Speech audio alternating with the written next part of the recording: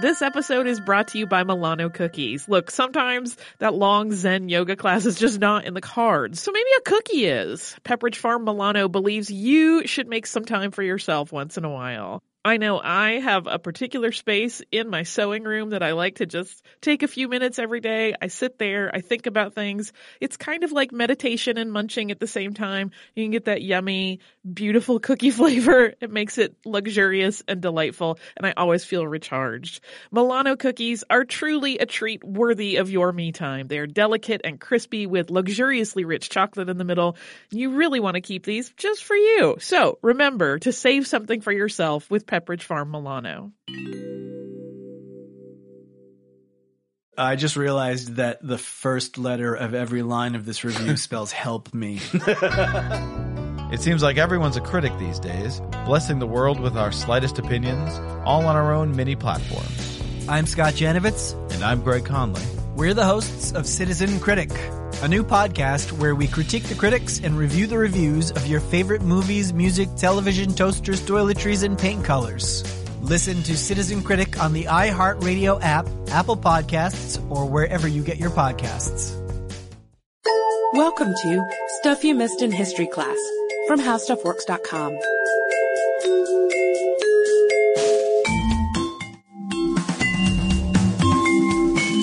Hello and welcome to the podcast. I'm Katie Lambert. And I'm Sarah Dowdy. And there are many crusades, but today's topic, the Fourth Crusade from 1202 to 1204, was the least successful. Its aim was to take Jerusalem from the Muslim Turks who had seized it in 1187. But the result was an attack on Christian cities and a permanent divide between the Eastern Orthodox and Roman Catholic churches. So clearly something went horribly, horribly wrong, and we're going to talk about what it was that went wrong today. So as far as the Crusades in general, they were rooted in both political and religious motives. The Byzantine Empire was threatened by the Seljuk Turks, and Pope Urban II agreed to endorse a war against them. This is the First Crusade, to both save the Christians who were supposedly being tortured and to save Jerusalem from the infidels. By saving Jerusalem, the Crusaders themselves would save their own souls. It's a win-win deal. And these were seen as defensive wars because the church was under attack. But of course, there's a lot more to it than that. And if you want a little more background, definitely check out an older episode recorded by Candace and Jane on the Crusades as a whole. You can get all the background information. And we've actually got a really good article on this, too. Yeah, by Molly Edmonds of Stuff Mom Never Told You, How the Crusades Worked. And an important thing to remember that I got from her article, quote, many of the Crusades would begin with a goal to reach the Holy Land, but would break down because of politics and warfare failure. Regardless, religion was always the primary trigger for a crusade. So remember that as we go along. So we have religion and we have politics, which go together like peanut butter and jelly. And like I said to Sarah earlier, a PBJ that blows up in your face. Sounds like a sandwich that is far too dangerous for my taste. But as we mentioned, Jerusalem is under the control of the Muslims, and the goal of the Fourth Crusade is to get it back. Sounds pretty simple, right? Pope Innocent III had been wanting a crusade of his own. We all want a crusade of our own. Yeah, and the French answer is call. They would take part. They would make up the majority of the troops, and as their leader, they'll have an Italian count named Boniface Montferrat. The leaders of the crusade decide that the best way to recapture Jerusalem is to go by sea to Egypt and then invade from there. But they need a way to transport all of their men and all of their supplies by sea. They need help, and who is better at all things seaworthy than the Venetians? The Venetians. So they go to Venice, and they meet with the 90-year-old blind doge, Enrico Dandolo, who is in control of Venice. And the Crusaders want ships. They want about 30,000 men to man them, and they want food. So the doge agrees in exchange for 85,000 marks, which is a ridiculously huge sum of money. But they agree because, after all, this is for the Holy Land. Of God. Yeah, exactly. And the Venetians do the work. It takes up almost all of Venice's resources to build these ships and to man them and to stock them. But more than 30,000 Crusaders are supposed to congregate in Venice. So it'll all work out because everybody will bring a little bit of money. They'll have enough men for all the ships. And they'll all be together. They're all starting off in one group. Yeah, you can really stir up morale that way. So from there, they would proceed on their mission. But there's a problem. Only a third of the men show up because a lot of the troops had decided, well, we don't want to go all the way to Venice to meet with you guys. We're going to leave from our own port. Don't tell me what to do. So the result is that there isn't enough money to pay Venice. And they have way too much stuff because they have supplies, for 30,000 people and they've only got 12,000. They can't go back home. It would be dishonorable. They've made this vow that they're going to do this religious thing, and they can't not pay the Venetians. They have a moral obligation to do so. How can we resolve this? Fortunately, the Doge makes them a pretty good offer. Attack the city of Zara, and we'll give you a little more time to pay up. We're not going to write off the debt, but you'll have more time to pay. It's not that great of a deal. Yeah, actually, it's kind of a bad deal, Doge. Zara was on the Dalmatian coast, and Venice basically had control over it until the Hungarian king came along. But this presents a dilemma for the Crusaders. They need to pay their debt, but the Hungarian king is Christian, and under the Pope in Rome, too, not the Eastern version of the church. And he's a Crusader, so attacking him is attacking one of their own. What can they do? Some refuse to attack, and others agree to it because it's for the good of the crusade as a whole. The ends justify the means, but Pope Innocent III is not pleased and basically sends them a letter that says, "Don't you dare. I will excommunicate you." But of course the Pope's message only gets to the leadership, the knights who are in charge, and they neglect to pass it on to the common man, because obviously under the threat of excommunication, which is the heaviest punishment that the church can give someone, a lot of the army would fall apart. So they keep this information to themselves, and they attack and they conquer, and the Pope excommunicates them all. Again, the leaders are the only ones who know that this has happened. They have all the information, they have all the power. So they don't even know that they're possibly damned. But meanwhile, there is a prince in exile whose ears have perked up at the news of what's going on in Zara. He is Alexius Angelos, and his father, Isaac II, had been emperor of Byzantium. But he had been deposed by his brother, Alexius III, who also ordered that his eyes be gouged out. Apparently that was very popular. Classic Byzantium style.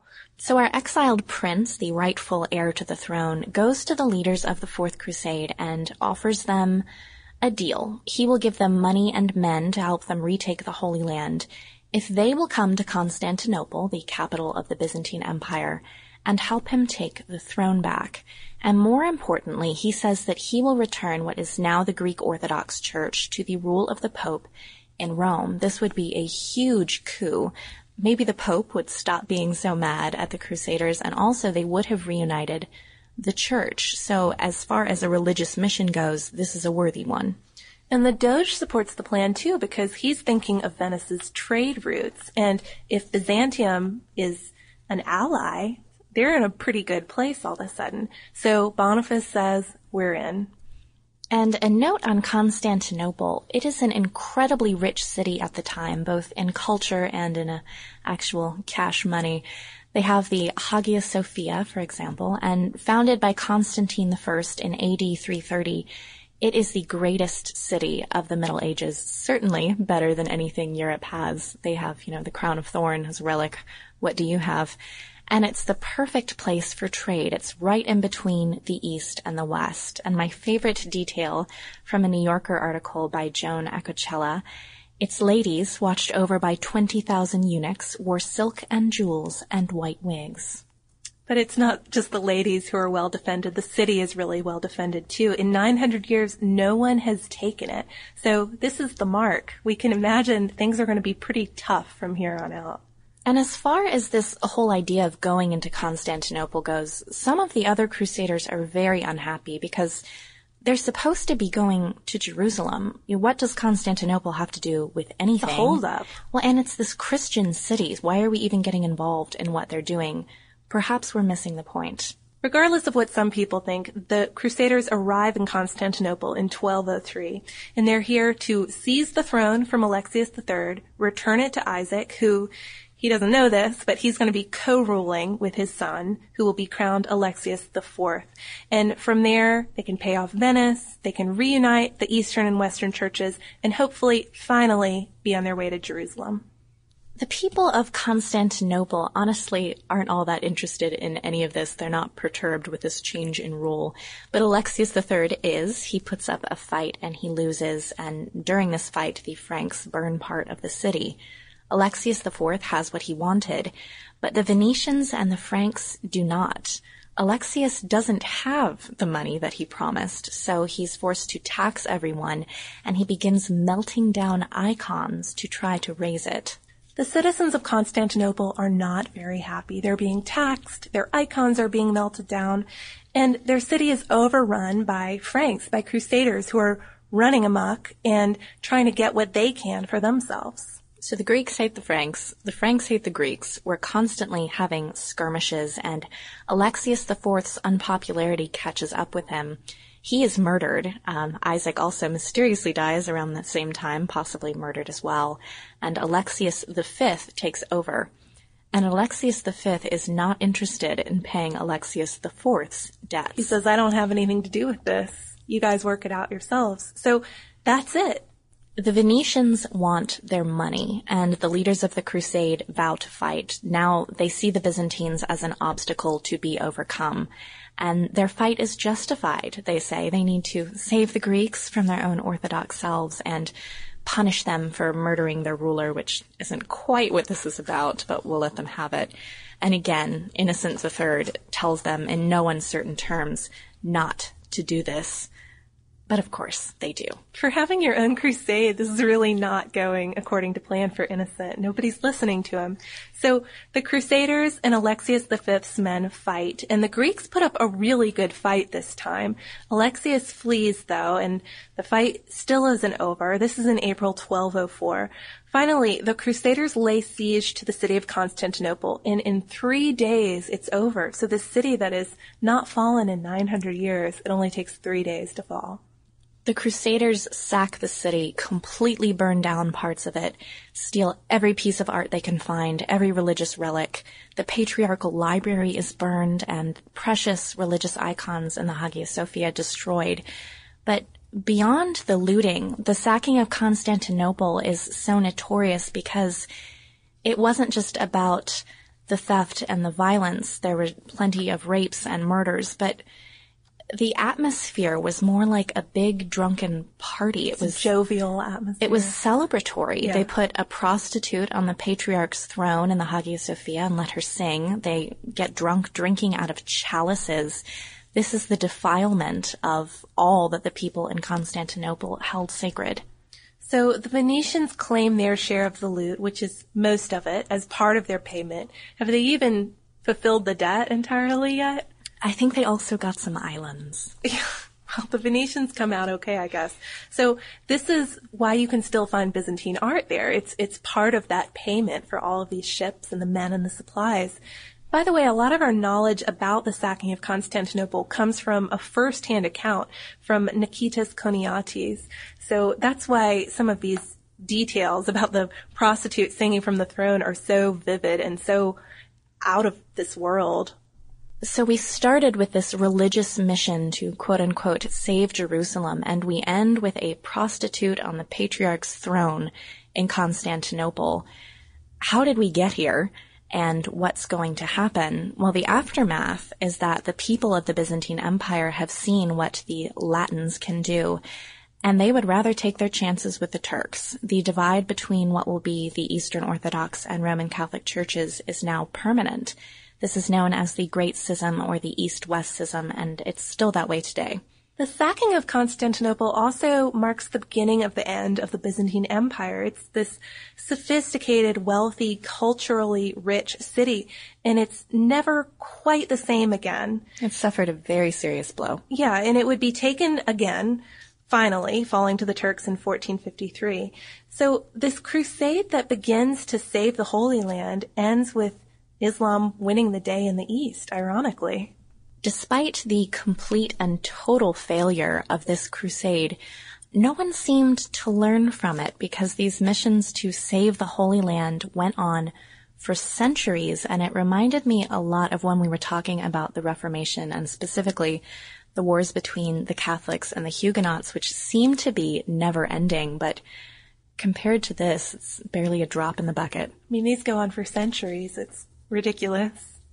And of course, while we're not still sailing with ships with our red crosses on our chests, religious wars are still going on today. Speaking of France and its religious wars, that brings us to our listener mail. Of course, the ultimate result of those religious wars is the rise of the Bourbon family, and our email today is from Samsonite, who requests a podcast on the fabulous life of Madame du Pompadour. But he also includes a little tidbit on our podcast on who would have been the Nazi king and Wallace Simpson and the abdication crisis. He says, I was remembering a picture of the Duke and Duchess with my grandmother.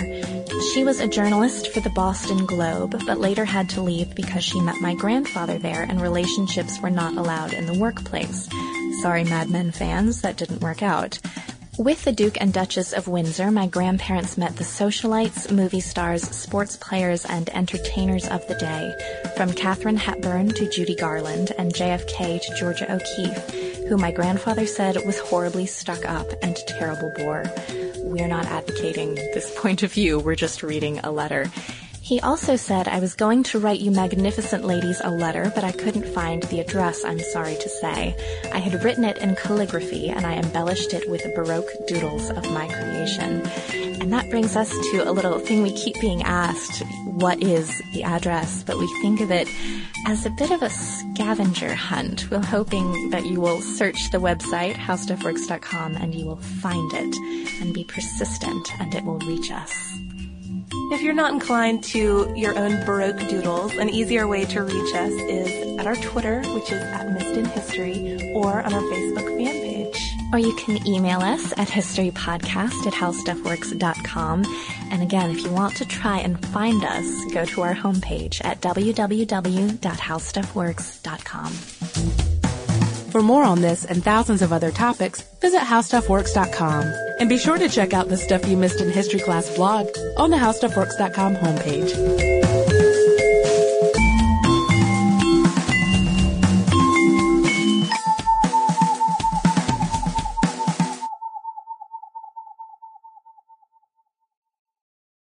We are going to Italy. After the success of last year's trip to Paris, we are planning another similar trip, still with defined destinations, this time to Rome and Florence.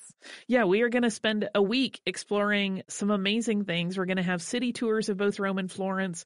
We're going to see the Roman Colosseum, the Vatican Museum, and the Sistine Chapel, St. Peter's Basilica, Vatican City. This is just a tiny fraction of all the stuff we're going to get to do. Yeah, it's May 14th to 21st, 2020. And to get more information, go to defineddestinations.com and scroll down to the Rome and Florence trip with Stuff You Missed in History Class. Hey guys, it's Bobby Bones. I host the Bobby Bones Show, and I'm pretty much always sleepy because I wake up at 3 o'clock in the morning. A couple hours later, I get all my friends together, and we get into a room, and we do a radio show. We share our lives, we tell our stories, we try to find as much good in the world as we possibly can, and we look through the news of the day that you'll care about. Also, your favorite country artists are always stopping by to hang out and share their lives and music too. So wake up with a bunch of my friends on 98.7 WMZQ in Washington, D.C., or wherever the road takes you on the iHeartRadio app.